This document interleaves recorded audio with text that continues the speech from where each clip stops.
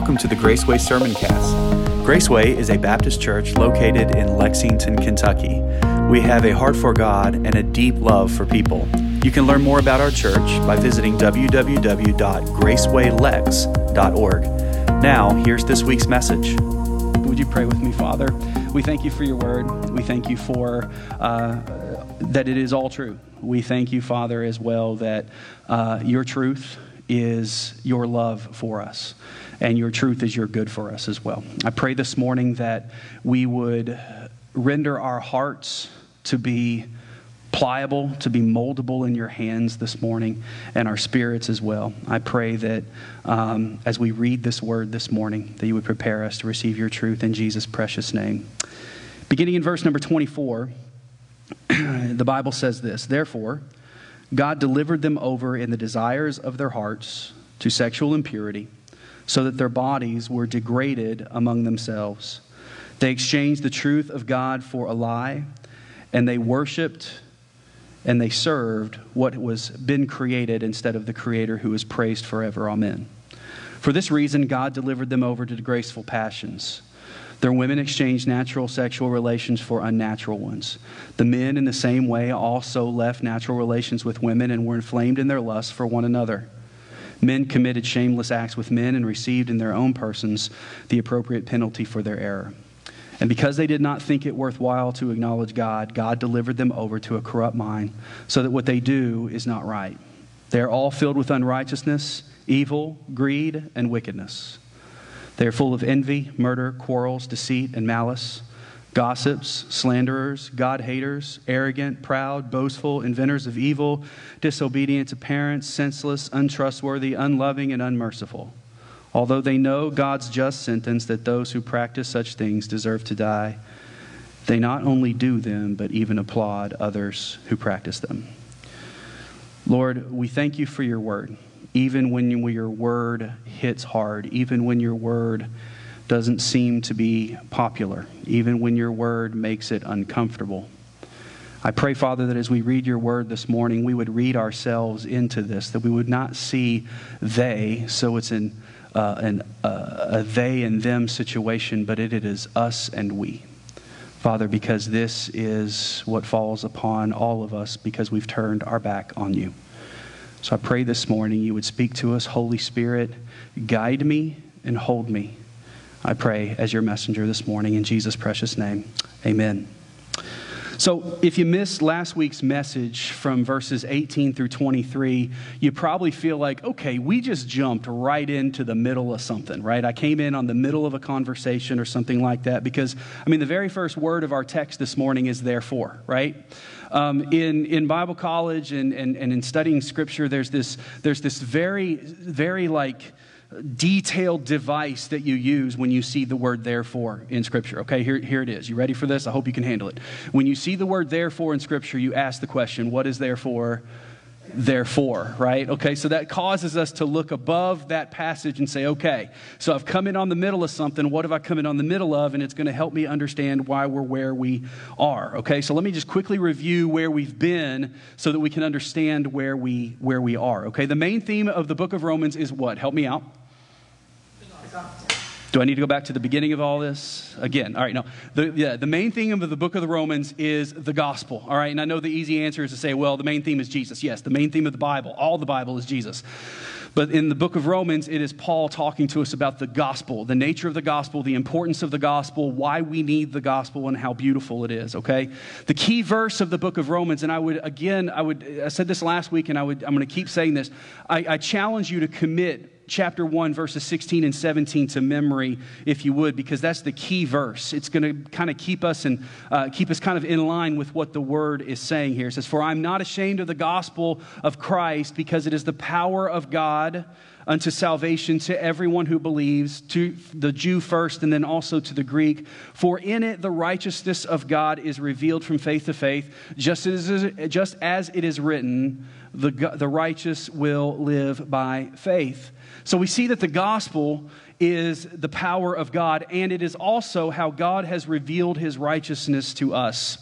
And that righteousness, by God's design, should hopefully captivate our attention, captivate our hearts, and our awe for God, where we desire Him and we revere Him and where we worship Him because He is righteous and because we are not. And the only way we can be made righteous is through Him and through His Son, Jesus Christ.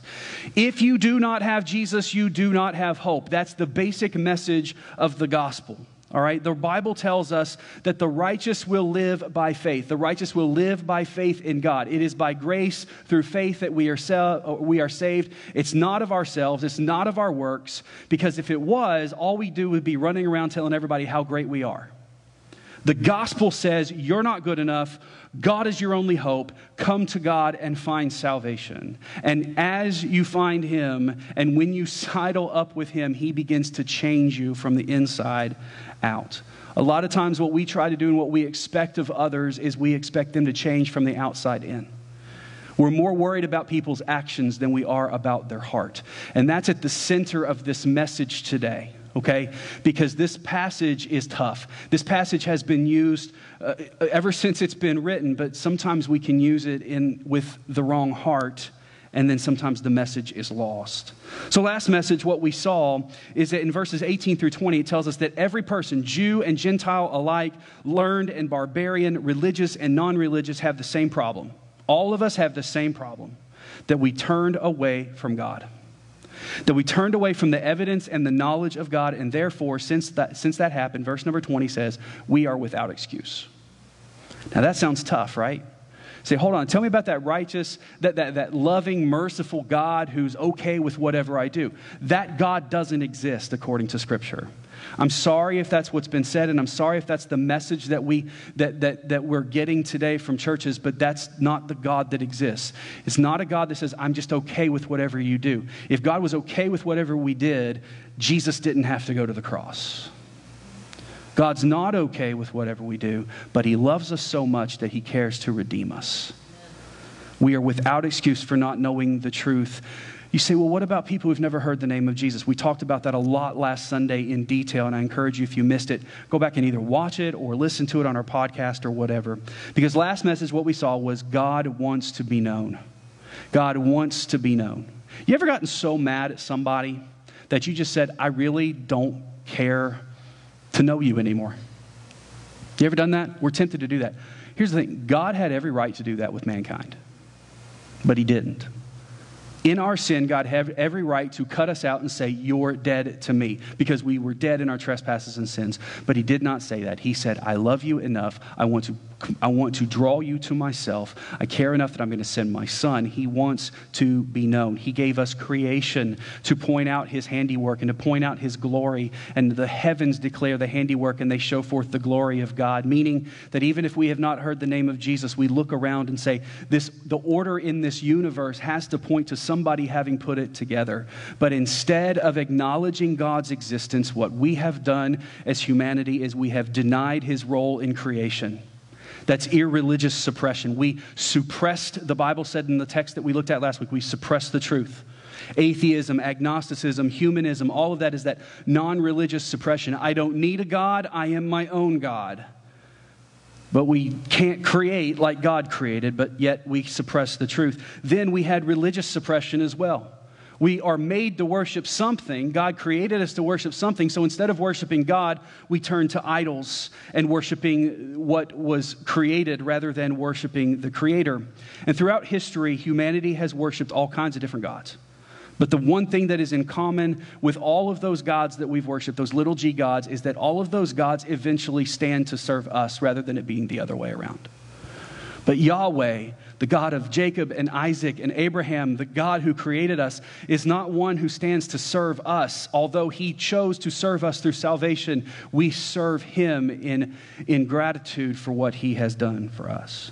So when it comes to God and our responsibility to know and to worship God, like Dr. Tim Keller said, and I shared this quote last week, we know, but we don't know because we didn't want to know. The truth was just too hard. We couldn't handle the truth or something like that. We turned from God, and this is what happens. And that's what we're building on from last week. We see that this is, not only did we not know because we turned from God, then we turned from God and we thought we knew better than God. And this is where we pick up from this. And this is what we see in verse number 25 when it says, they exchanged the truth of God for a lie. Now, you can personalize this text a lot more because we look at that word they and we circle that and we think, he ain't talking about me because I'm a Christian. Well, we weren't always Christians. All humanity falls under this they.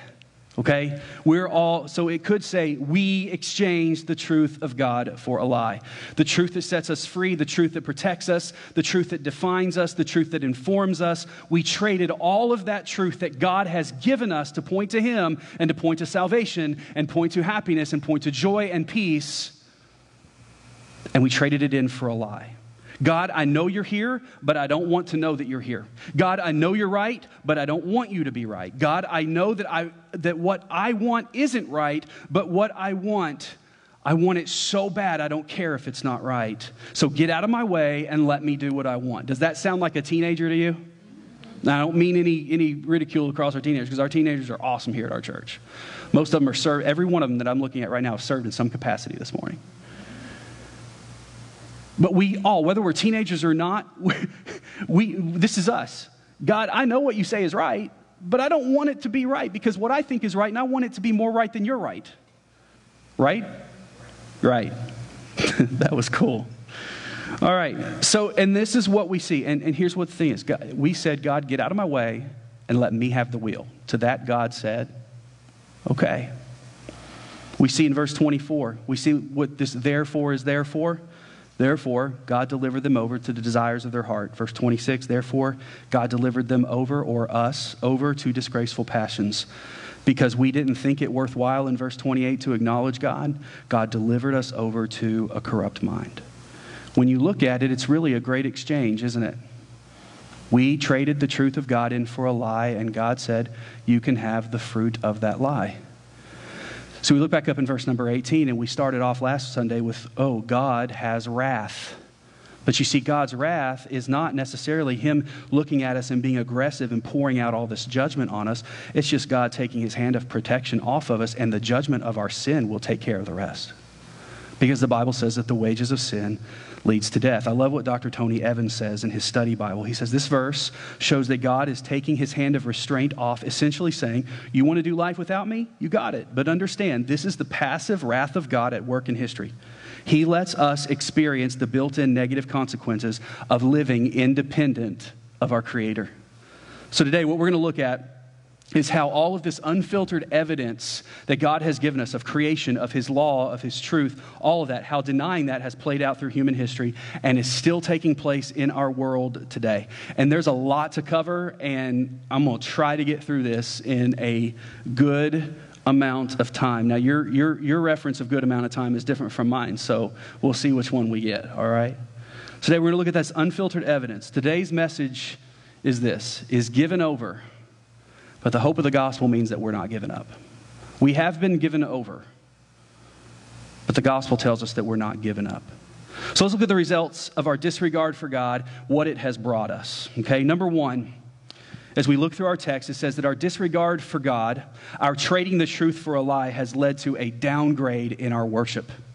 We always want upgrades, don't we, in our society?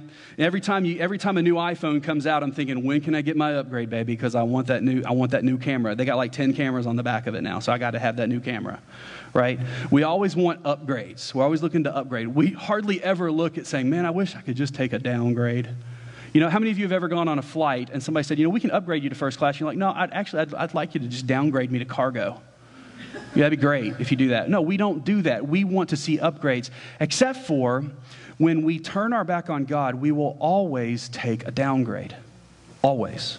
Look at what it says in verse 24. Therefore, God delivered them over in the desires of their heart to sexual impurity, so that their bodies were degraded among themselves. They exchanged the truth of God for a lie, and then they worshiped and served what has been created instead of the one who created it.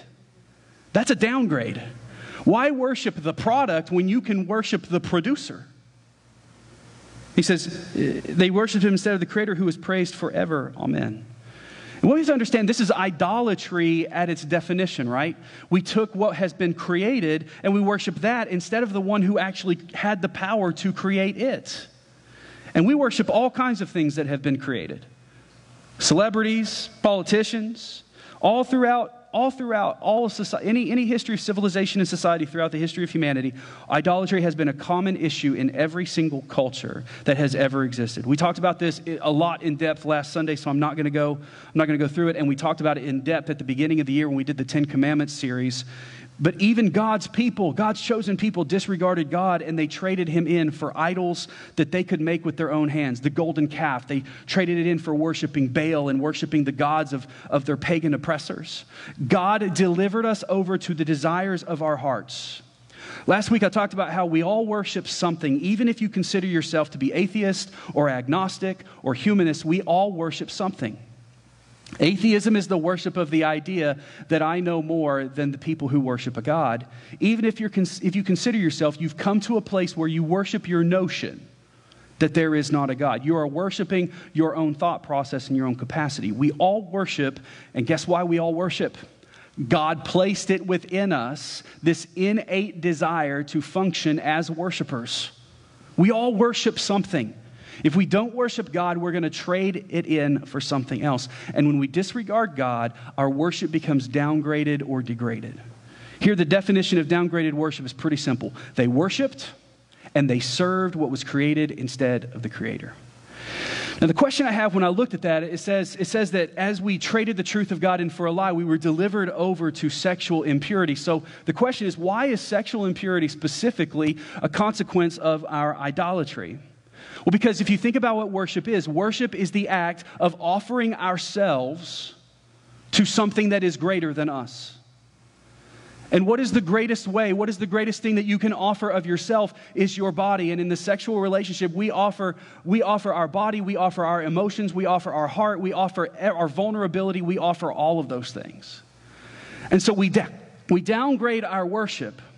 And the way that we end up worshiping the things that we have created is that we end up spiraling down into sexual impurity. Just about every ancient pagan religion had a large sexual component or perversion component to it. See, the ancient Romans and the ancient Greek temples employed prostitutes who served the gods of the temples and the priests of those gods. The Viking cultures of the early ADs, the early hundreds of the ADs, they practiced a lot of sexual deviance as they worshiped their gods as well. Today, it looks like we worship sex, but in reality, we are worshiping ourselves through sex. And I've been guilty of saying this. I look around our culture and I say, man, we're so sexually saturated, it looks like we're worshiping the idea of sex, but no, we're using our sex to worship ourselves. In our humanistic culture, we more worship ourselves than anything else, and so we commit our bodies completely to whatever gives us, as humans, as gods, the most fulfillment in our worship of self. Dr. Adrian Rogers, great preacher of years gone by, said this: you know what an idol is? Simply put, an idol is only a magnified sinner. That's all an idol is. Man takes his worst vices of greed and lust and violence and pride, and he deifies them. That's a pretty slick thing, because then he legitimizes them when he deifies them. So all of our idols, all of those things that we end up worshiping, all those things that we end up casting God aside so that we can grab onto, are really just manifestations of our sinful desires. So the gods of our history have really only been the worst vices of greed, lust, violence, and pride manifested through our imaginations as deities. So we see that disregard for God, number one, will always lead to a downgraded worship. And anytime you start worshiping things other than God, the road is not going to be good. It's going to feel good, but it's not going to be good. And it's not going to lead anywhere good. So secondly, and we're going to spend a lot of time on point number 2 this morning, is disregard for God leads to disorder in our world. When we disregard the creator of the world, it will lead to disorder in the world that he created. Scripture's filled with truth that tells us that God's desire for us is for our good and for his glory. In Jeremiah 29:11, it says, I know the plans that I have for you. This is the Lord's declaration. Plans for your well-being and not for your disaster, to give you a future and a hope.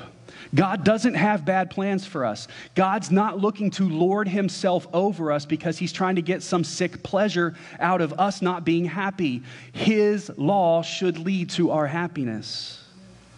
and our future and our hope. And in Jeremiah 17:9, our broken hearts never desire what God desires. Our deceptive hearts are always bent away from what God wants for us and the plans he has for us, because Jeremiah said this. He says, the heart is more deceitful than anything else. The heart is more deceitful than anything else, and it's incurable. Who can understand it? So this is why God has given us his truth. This is why God has given us his law and his plan for us, because he knows that our hearts are bent against us. Our hearts are the opposite of Jeremiah 29:11. Our hearts don't have good plans for us. Our hearts are not thinking thoughts of peace and hope and a good future. Our hearts are thinking what feels good, what I want, and how I can feed that lustful appetite. Anytime we elevate our desires over the will of God, we will get disorder in return. Anytime. And this disorder plays out in just about every area of the world that we can imagine. The first thing that we see in our text is sexual disorder. Sexual disorder. Now, this passage of Romans is probably the longest, it is actually the longest passage in the New Testament that deals with the subject of homosexuality. Now, I want to preface this with saying this, that I know that this is not something that the church by and large has always done a good job with. And I know that it's not something that's popular to address.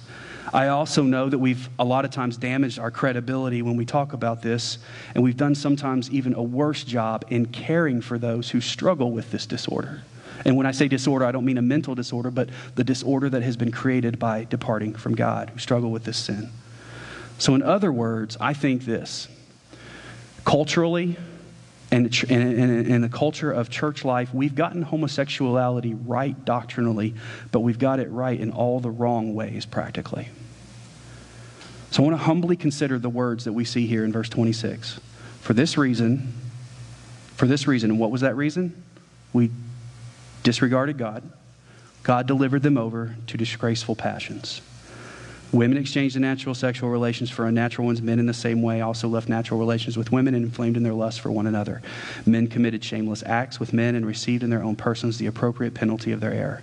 So one of the results of disregarding God in the center of our hearts is that we develop unnatural sexual patterns.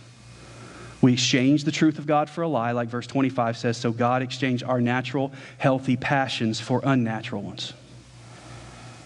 It's simple right there. It's just textbook, and it explains to us.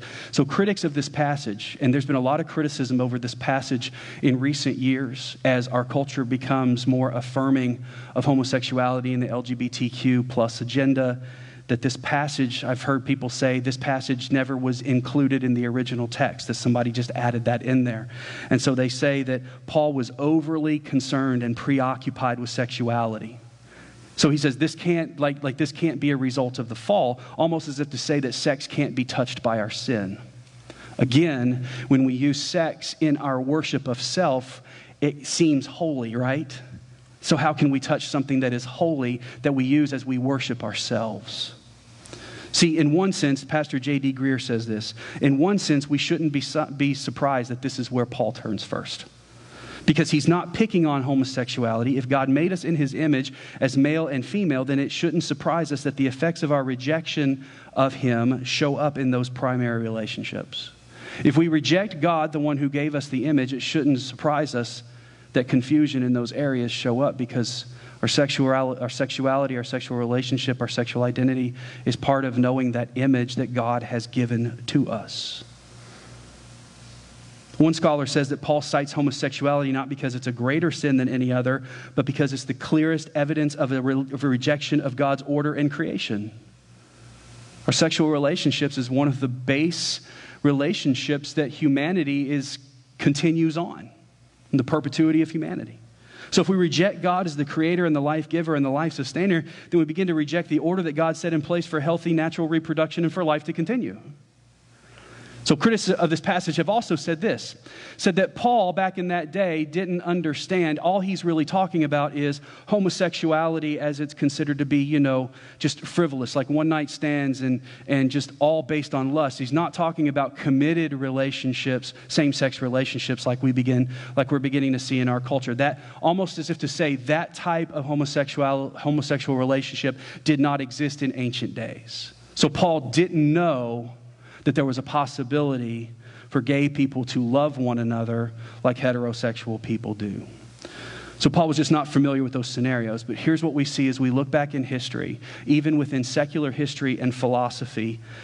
In Roman culture, there were numerous documented instances of committed same-sex relationships throughout the Roman Empire. They were even celebrated in Roman culture. Plutarch was a first-century philosopher in Rome who made a distinction in his writings between homosexual sex for mere pleasure and just doing whatever they want, which he considered to be unworthy of Roman lifestyle. And he said there was a difference between that and homosexual lifestyle rooted in a committed relationship. He said that was the essence of a Roman. In his writings, he said that a committed same-sex relationship was beautiful, and it was the essence of being a Roman. Greek philosopher Plato, even before Rome came on the scene, mentioned two men who had been in a relationship for more than 10 years within the Greek government. So now what we know about Paul, if we remember what we know about Paul is, Paul was not just like a dumb guy, right? Paul was well-traveled. He was a Jewish citizen as well as a Roman citizen. He studied at the feet of Gamaliel. He had degrees, like he was like a Harvard Rhodes Scholar, an Ivy League just genius.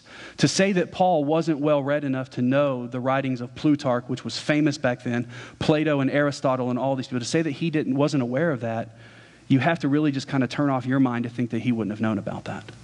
He knew about that, but Paul makes no distinction here when he talks about homosexuality. He doesn't say God is against, or what we had happen was homosexual relationships came up that were not good homosexual relationships. He notes homosexuality as being something that is not good all the way around. It's not God's design all the way around. So here's the thing I'm going to tell you today.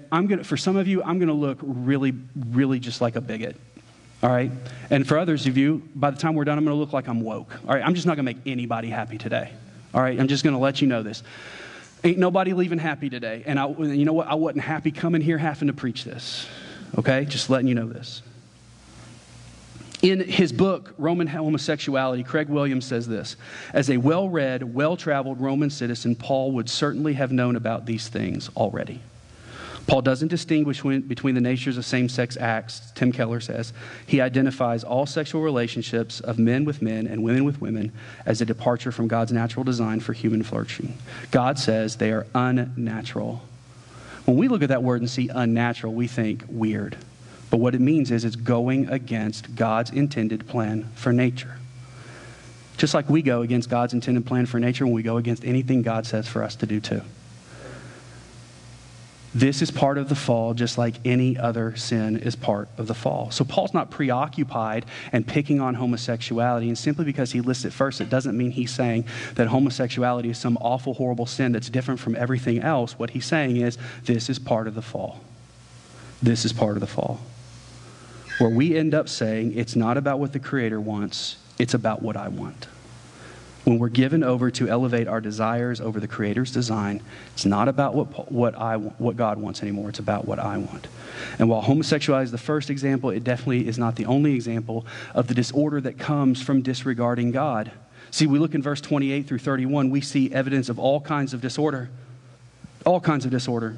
Look at verse number 28. It says, because they did not think. Now, who are they?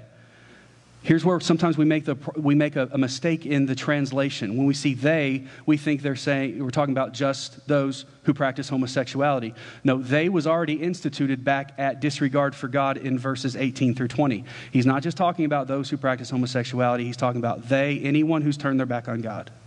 Last time I checked, we're all sinners, right? So they is us. So let's look at us. Because we did not think it worthwhile to acknowledge God, God delivered them over to a corrupt mind as well. Not only corrupt in our body and in our desires, but also corrupt in our mind so that we do not do what is right. So it leads to, in verse number 29, it says, they're filled with all unrighteousness of evil and greed and wickedness. Well, what disorder is that? That's economic disorder. That's the sins that we see of when the rich begin to oppress the poor, and when people begin to cheat on their taxes, and when people begin to cheat the government, and people begin to do all things that they can to try to cheat people in business deals, greed and evil and wickedness. That's economic disorder. How many times in history have we seen the lust for more and more drive humanity in some dark places and dark acts toward other people? I believe I read in a book somewhere, I think it was this book right here, which says that the love of money is the root of all kinds of evil, right? So we were delivered over to a corrupt mind, and that brought about economic disorder. Now we look at the latter part of verse number 29. It says they're full of envy, of murder, of quarrels, of deceit, and malice. They are gossips and slanderers. Well, that's social disorder, isn't it? How many of you have great relationships with people who are slanderers against you? That's going to affect our social order if people are just slandering. When I read this, envy, murder, quarrels, deceit, and malice, you know what I think about? Facebook. And I know we're on Facebook right now. I get it. But, it's just basically like a scroll through Facebook, right? But honestly, when there is no God and there's no creator to regard, who becomes number one? I become number one. And that means if anybody's pressing in on number one, I got to get them out of the way. If anybody's pressing on number one. And what do? I'm going to fight to the death with anyone who steps in the way of number one and gets in the way of what number one wants and what number one thinks is right. And that's pretty much what drives Facebook today, isn't it? Then we look on in verse number 30, the latter part. It says, God haters, arrogant, proud, boastful, inventors of evil. Well, that's spiritual disorder, right? It would be horrible to be named among God haters, right? But God haters are defined by those who look at God and say, I don't need you. And even though we say, I'm redeemed, I'm bought with the blood of Christ, how many times have we looked at God's law and said, nah, I know better? Spiritual disorder, arrogant, proud, boastful, inventors of evil. Last week we talked about how we try to suppress the truth, which leads to arrogance and pride, and our disdain for God leads to inventing new ways to defy Him. The Bible says there's nothing new under the sun, but sometimes it feels like we just sit around finding new ways to just go against God, doesn't it? But it's all rooted in the same thing. I disregard you. I don't need you. And I'm going to do it my own way. And then we see the last one in verse number 30 and 31. It says, disobedient to parents, senseless, untrustworthy, unloving, and unmerciful. Well, that's family disorder. Or the teenage years. No, I'm just teasing. Disobedience to parents. What we see here is not just parents, but we see the attitude of, I'm young and I know more than those old codgers over there. Senseless, untrustworthy, unloving, unmerciful. This is only the tip of the iceberg that we see of the disorder when we begin to disregard God. See, our idolatry of self and elevation of desire above God affects every corner of our lives and every order and every place within our world. We said, God, I know you created this world and I know you created it with a perfect order, but I'm going to go against it and it affects every single corner of my life. This is what theologians call the doctrine of total depravity. This doesn't mean that all of us are the worst kind of everything. What it means is that rejecting God is the root of every problem that we see. Every sin we have, every problem we see, every war that's been fought has all been traced back to one of these things that was rooted in disregarding God. Disregarding God leads to disorder in our world. Disregarding God, number 3, leads to dysfunction in our relationships. Dysfunction in our relationships. We'll run through this list one more time. You're like, man, keep hitting us hard with this. I know, it felt good while I was preparing it as well. Verse 29 again. They're filled with all unrighteousness, evil, greed, wickedness, full of envy, murder, quarrels, deceit, malice, gossips, slanderers, God-haters, arrogant, proud, boastful, inventors of evil, disobedient to parents, senseless, untrustworthy, unloving, and unmerciful. Although they know God's just sentence that those who practice such things deserve to die, they not only do them, but they even applaud others who practice them. This corruption and this disorder affects people in different ways. What we have to understand is, you may look at that and say, well, I'm not a God hater. I don't lie. I don't cheat. I don't come up with ways for evil. I really don't do all of those things. I guarantee you can't get through that whole list without checking off one or two. And what this is telling us is this is a laundry list. We may not all wear the same dirty laundry, but we are still wearing some dirty clothes. Every last one of us. You may struggle less with certain things on that list than I do. But our hearts are both corrupt, and they're both full of disorder. And your heart is not more corrupt than mine, or mine more corrupt than you, because I struggle with some of them that you don't. But you see, that's what we do. For some, that disorder shows up in envy. It shows up in pridefulness, or an out-of-control temper, or inability to control your appetite for food, or an addiction to alcohol or drugs, or propensity towards doubt or worry or negativity. And for others, it may show up in the form of corrupted sexual desires outside of God's natural design for sex inside of marriage. It may just show up that way. No matter what the fruit, the central theme is the same. The root is disregard for God. The root is sin taking its effect, and that leads to dysfunction in how we relate to others. So it doesn't matter. That whole list of sins right there in this passage that we've looked at, what the Bible is saying is all sin is the same. All sin is the same. Because it all carries the same sentence: death and separation from God. And here's the other thing that we have to understand. All of us are guilty of it. We are all without excuse. So what does this dysfunction look like now? Now that we all realize, and have you ever seen this happen? You ever seen somebody get caught doing something wrong, like maybe a group of kids or something? What happens? The minute somebody comes in and says, okay, what's going on? What happens? It was them. It was them. It was them. It was them. Look back in Genesis, the very first sin that Adam and Eve did. What happened? God comes and says, Adam, what happened? He says, well, the woman you gave me. Oh yeah, I ate the fruit too, but she ate it first. And we've been fighting about that forever, haven't we? But here's what we have to understand. That dysfunction that is created now that we all know that we're guilty, we all want to look less guilty than the other person. See, we all want to be innocent, but once we realize we're not innocent, we want to be less guilty than the person standing next to us, because we still have to climb for some sense of righteousness within inside of ourselves, right? So that dysfunction, what do? When we realize we're all guilty, we begin to demonize other people, don't we? Because we don't get to choose our corruption. None of us get to sit down with the devil and negotiate how we would be tempted. Your temptation is your temptation. My temptation is my temptation. The Bible says that we all face besetting sins. That means that some temptations are stronger for you than they are for me. None of us also got to sit down with God. We didn't get to sit down with the devil. We also didn't get to sit down with God and negotiate which areas we'd be stronger in. I didn't get to sit down with God and say, you know what, God, I'm going to be a pastor, so I want to be stronger. I want to be stronger in my anger management, and I want to be stronger in, because I definitely need that. I wanted to be stronger in all of these other areas. So God, if you wouldn't mind, make me stronger in those, and I'll take some weakness over in these other areas. No, we don't get to determine that. And the reason we don't get to determine that is because it shows us that no matter what our struggles may be, we can run to the same source for help in the midst of the struggle, and that is God Almighty. But what do? I don't struggle. Well, I don't struggle with that temptation, so I must be better than that person over there who does. Because what happens is when I don't struggle with this, I'm like, how could a person over there do that? Right? So what do? We demonize that person. We canonize ourselves, and we demonize everybody else. So here's the example that we've seen throughout history. Here's the question that we always ask, and I get asked all the time when dealing with the question of homosexuality. Is homosexuality a choice, or are we born that way? Many people look at it and say, who say, I don't really have same-sex attraction going on inside of myself, so I don't understand this. And I haven't had that. So I'm not coming from a place that I don't understand. I'm coming from a place of doctrinal understanding.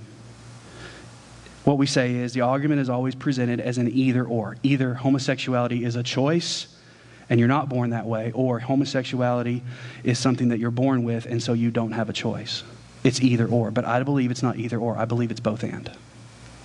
I believe it's both and. In the years that I've been able to counsel and the people that I know within my own life, and as I studied this, I think it's a both and situation. I think we are born with propensities towards these sins that are listed within this text. And some are born with more propensities and more proclivities towards some things. But the problem is that even though we've been given proclivities, we still make the choice on whether we give in to those proclivities. We have a choice. Do I run towards the temptation, or do I run towards God? And I'm not saying that it's not strong. I'm not saying that it's not difficult. But that is the way it goes. Yes. Are we born that way? Yes. Yes, we are. Just like if you struggle with temper, you're born with anger management issues. But it doesn't give us the right to just say, hey, I'll give in to that, because it's not God's natural order. Just like when others give in to temper or pride or lust or to any of the other things on that laundry list in our text, when we give into that, that is when we violate, and that is when we have sin. This means that same-sex attraction is not more severe or more hideous to God than any other of those temptations on that list. And this is where I think reading this text should change the way that we talk about it, and should change the way that we relate to it. And this is how I think that the church has gotten homosexuality right doctrinally, but in all the wrong ways practically. Let me give you 3 ways that I think that we've gotten it wrong. Number 1 is in just giving up and believing that God doesn't really care about this at all. There are some people that we get that wrong. It's that permissiveness, because God actually does care. He's very clear in this passage and in 5 others in the Old Testament and also in the New Testament. Matter of fact, in 1 Corinthians, Paul says this to the people at Corinth. He says, don't you know that the unrighteous will not inherit God's kingdom? Do not be deceived. No sexually immoral people, idolaters, adulterers, males who have sex with males, no thieves, no greedy people, no drunkards, no verbally abusive people, nor swindlers will inherit God's kingdom. Now, I don't know about you, but when I look at that list, that is not just exclusive to people who are gay. It's inclusive of just about anybody who struggles with any sin. But I was born this way, is what many people will say. Not disputing that. And some of us were born with a propensity toward pride or greed or raging temper, but the Bible tells us that all have sinned and fall short of the glory of God and need to be born again. Just because you have an instinctual desire doesn't make it right in any way. Just having an instinctual desire towards something doesn't make it right. You want to know what I struggle with big time? I don't know if you've noticed, but I've been slimming down a little bit. Okay? But you want to know what my problem is? I don't struggle with drugs. I don't struggle with alcohol. Never really cared to try it. Don't struggle with a lot of those things. You know what I struggle with? Pizza. Pizza. I may not get drunk on Jim Beam, but I will get drunk on pizza. I know no limits when a pizza is in front of me. But you know what? The Bible says that not having self-control and gluttony is a sin. You know what it means? It's just as bad. It leads to just as much death. You say, oh, come on, you're being ridiculous. No, I'm not. There's other sins that I won't even tell you about. That's the one I'll tell you about. We all are sinners and are all in desperate need of Jesus. We're all born that way. Every one of us. And you can't modify your behavior to get to heaven. You just can't. You can't say, well, if we could just, counsel these people out of this, and if we could just, tell you. No. God is the one who changes the heart. God is the one who changes the heart. It's not behavior modification. Salvation is not an issue of behavior modification. It's an issue of heart transformation. The gospel message is not let the gay become straight, or let the greedy become generous, or let the oppressor become just, or let the drunkard become sober. The gospel message is let the dead become alive. And none of those good byproducts can happen until we become alive. Just like the bad products didn't happen until we died in our sins. So thinking that it's not a big deal is the wrong way of looking at it. Also thinking that it's the worst sin of all is also the wrong way of looking at it. Again, same-sex attraction, all of this is listed as one corruption among many. One corruption among many. If you look at the rest of those qualities in our text, you have to come to a place where you understand that all of those things are equally depraved before God. Do you honestly think that being a liar or a braggart is being equally sinful? What about greedy? What about having a rebellious attitude towards our parents? You see, over in the book of Galatians, Paul talks about self-righteous pride, Pharisaical pride, and the obsession to be better than others as the example of idolatry. And here's where I say this, and I say this with the love of my heart because I is we, okay? I'm convinced that the church's historical stance on homosexuality has been less about concern for sin and more about discomfort with what they see. Different than what church people normally struggle with. See, we stopped looking at same-sex attraction as a fruit of the sin of denying God and looked at it as a root cause for all the problems that we face in society. Whole political agendas have been formed to try to fight off the horrible sin that's going to destroy our nation that we call homosexuality. But that's not the gospel way of looking at this. Because you don't see lobbyist groups in Washington trying to stop the sin of gluttony.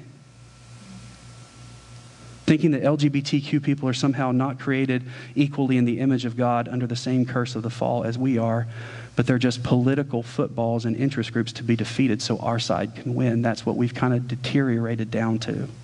And this is not the gospel way of thinking about it. See, all sinners deserve the same compassion. They deserve the same love and the respect. Do we affirm one another's sins? Absolutely not. But do we affirm the sinner in the image of God, that someone that God loves? Absolutely. Everyone is deserving of the love of God, and everyone should be receiving of the love of God's people. Don't read Romans 1 through the filter of them and us. Read it through the filter of it's all of us. It's all of us. Told you all were going to think I was crazy, then you were going to think I was too liberal. I'm just going to make you out wrong on all sides, right? The third thing that we do, and I know we're going long, is we assume that it's harder for gay people or for LGBT to get to heaven.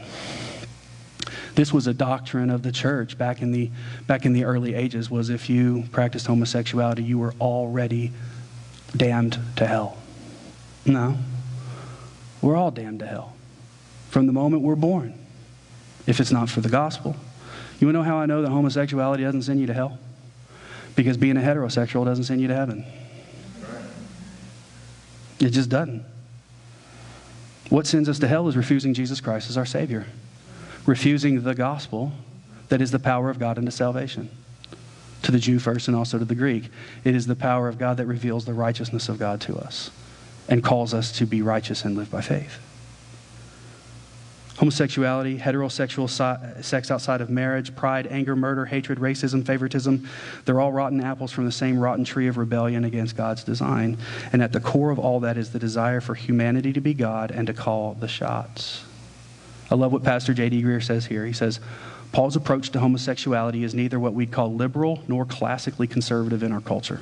He doesn't deny its sinfulness like a liberal does, nor does he elevate it as the chief of all sins like a conservative does. He lists it as one of the many examples of the corruptions that come from a society that has rejected God and replaced ourselves and our desires in the center where he belongs, a rebellion in which we have all taken part equally. So we demonize others who struggle with the things that we don't struggle with. That's one of the dysfunctions. Then we also dehumanize and we destroy others who threaten us. In that sin and in that fall, that dysfunction that we see, we demonize and then we dehumanize. Look at verse number 32. Although they knew God's just sentence that those who practice all of these things deserve to die, they not only do them, but what? They applaud those who practice them. Doesn't that read like today's headlines? It also reads like yesterday's headlines because this has always been a problem. We see a lot of this in our political arenas today, but throughout history we've seen it literally play out too. See, idolatry and self and rebellion against God has brought about some of the most awful sins against humanity. Some of the most awful. And all the while, the people who perpetrated those acts were celebrated within their own cultures as heroes. See, some of those brutal conquests in history. The Roman Empire, we talked about that. We're learning about that history as we go. The Vikings, the Moors, the Crusaders, the conquistadores, all the way through history were driven by idolatry and lust for more land. And they look at it, and we look at it now and think, what right did they have to go and attack people simply because they wanted their land? But it seemed right to them, and every one of them were praised and lauded as heroes. I believe it was that same sense of idolatry that led to our own country and how we treated the natives when we got here. Driving them further and further away from their land and into little pockets and stealing it and saying, well, it's just manifest destiny. It's just what God wants us to do. Even in the writings of our founding fathers, we see how they wrestled with the idea of the oppression and slavery and chattel slavery that we put African people into and black people into. Now, let me tell you this. This is not woke theology. This is just simply, when you look at this, when we move away from God's design for humanity, we begin to dehumanize everybody around us that stands in our way. Even in the writings of our founding fathers, they wrestled with the idea of owning slaves and continuing slavery as a nation after we won independence from Britain. Thomas Jefferson said that he ultimately settled on remaining as a slaveholding nation because they needed to build the economy as a new nation, and they couldn't do it by paying everyone who worked, and they didn't want to upset the status quo within the South. So they decided, this is what they did, they decided that the African slaves were less than human. They were only 3/5 of a human. So that made it possible within their idea and their new idea of freedom in a new nation, that African people, the African American people, were not human, so then they could therefore be owned as property. And they could be bought and sold and terminated when they were no longer good property for them. This is in our history. They dehumanized it in their eyes so they could be owned as property. But because it was good for the economy and unity between the northern and southern colonies, slavery continued, and even Christian leaders turned a blind eye to it as southern preachers twisted scripture to theologize their sinful view of owning another human being as property. And when the Ku Klux Klan was founded in the South, many of their members were lauded as good, upstanding Christian men, deacons and pastors within their local church who were just doing the Lord's work. This is a sick manifestation of verse number 32. They knew, but they didn't know because they didn't want to know. And then they were happy as larks about it. Even today, racism, prejudice, and bigotry still exist. I don't have to tell you that. But we don't want to talk about it because it's uncomfortable. We don't want to know. Or because, well, it didn't happen on my watch, so can't we just move on? We look back and we wonder, how could they have been so blind? Here's how. The same way we're blinded. When we turn our eyes away from God, we're blinded. But that same corruption, and I'm going to close out. I know I told you it was going to be long. But that same corruption and idolatry still exists in our society today, not only just through the sins of racism, but I think that this idea of dehumanizing and destroying others is at the center idea of the pro-choice agenda within our country today. What it is I'll be the one, not God, who determines life and death of this baby inside of me, and I'm going to base that decision on how it affects me personally. See, that's a real heartless way of looking at it. It's a very uneducated, it's a very man way of looking at it. Yeah, I realize I'm a man. I'm not going to apologize that God created me as one. When you consider the pro-choice political platform and the messaging that plays out through media and candidates, you get some really troubling scenes. Like a few years ago, when the New York Senate and the legislature passed an abortion bill that made abortion okay all the way up to the very moment of birth, when that bill finally passed by an overwhelming majority, they stood and applauded within the House of the New York legislature. We celebrated and we applauded. Now let me say this, just like with same-sex attraction, there are some in this church who are watching or who are listening this morning, and you struggle with abortion, or maybe you've had an abortion, and I want you to know that none of what I have said today, or you're struggling with same-sex attraction, none of what I have said today has been from a heart of judgment. It has been from a heart of hate, and none of it has been, hopefully, from a heart of where I say, I just don't understand, so therefore I don't know. I'm telling you what I do understand from the Word of God. I'm hoping and praying. I prayed all week that this was coming from a place of compassion and understanding what is truly driving our cultural messaging and our cultural choices today. But here's the most important question we have to determine when it comes to abortion. Is the baby in the womb a human life? Is it made in the image of God? And if it is, then it is ever really rightfully okay to willfully take an innocent human life. If it's a known fact that it is an atrocity to enslave another human against their will, is it not also an atrocity to take a human life against its will? No matter what stage it may be in. And I know the mantra is my body, my choice. Don't interfere with the woman's right to choose. And I'm all for having the right to choose about our bodies. And that's why I believe that I cannot stand and say that a woman should have the right to choose over the body of a baby, because that baby's body is not yours. It's not ours, it's God's. And I don't want to paint all abortion as just a flippant choice either, because I know that there are some very difficult cases and very difficult decisions that women have to face when it comes to pregnancy. Like in the case where your child may be more likely born with some sort of deficiency or some sort of illness that would affect it for the rest of its life. I'm not personally going to try to claim to know the challenges, because I've never personally been there. But I do know that God, the Creator, never makes a mistake. Never. And God redeems those deficiencies for His glory. I have known some that have been born with those deficiencies, and those deficiencies have taught lessons to people that they touch all around. Sometimes our definition of deficiency is God's declaration of His glory. And I'm not trying to simplify it. I'm not trying to just be, flippant about it, I promise. Or some of you may have been impregnated because it was against your will through rape or through incest. And while it's not your fault that you became pregnant, it's also equally not the baby's fault that it was created. And I can only imagine the horror of wondering if every time you hold that baby, you would look in the eyes and see the eyes of your offender or your perpetrator and be reminded of that most horrific moment in your life.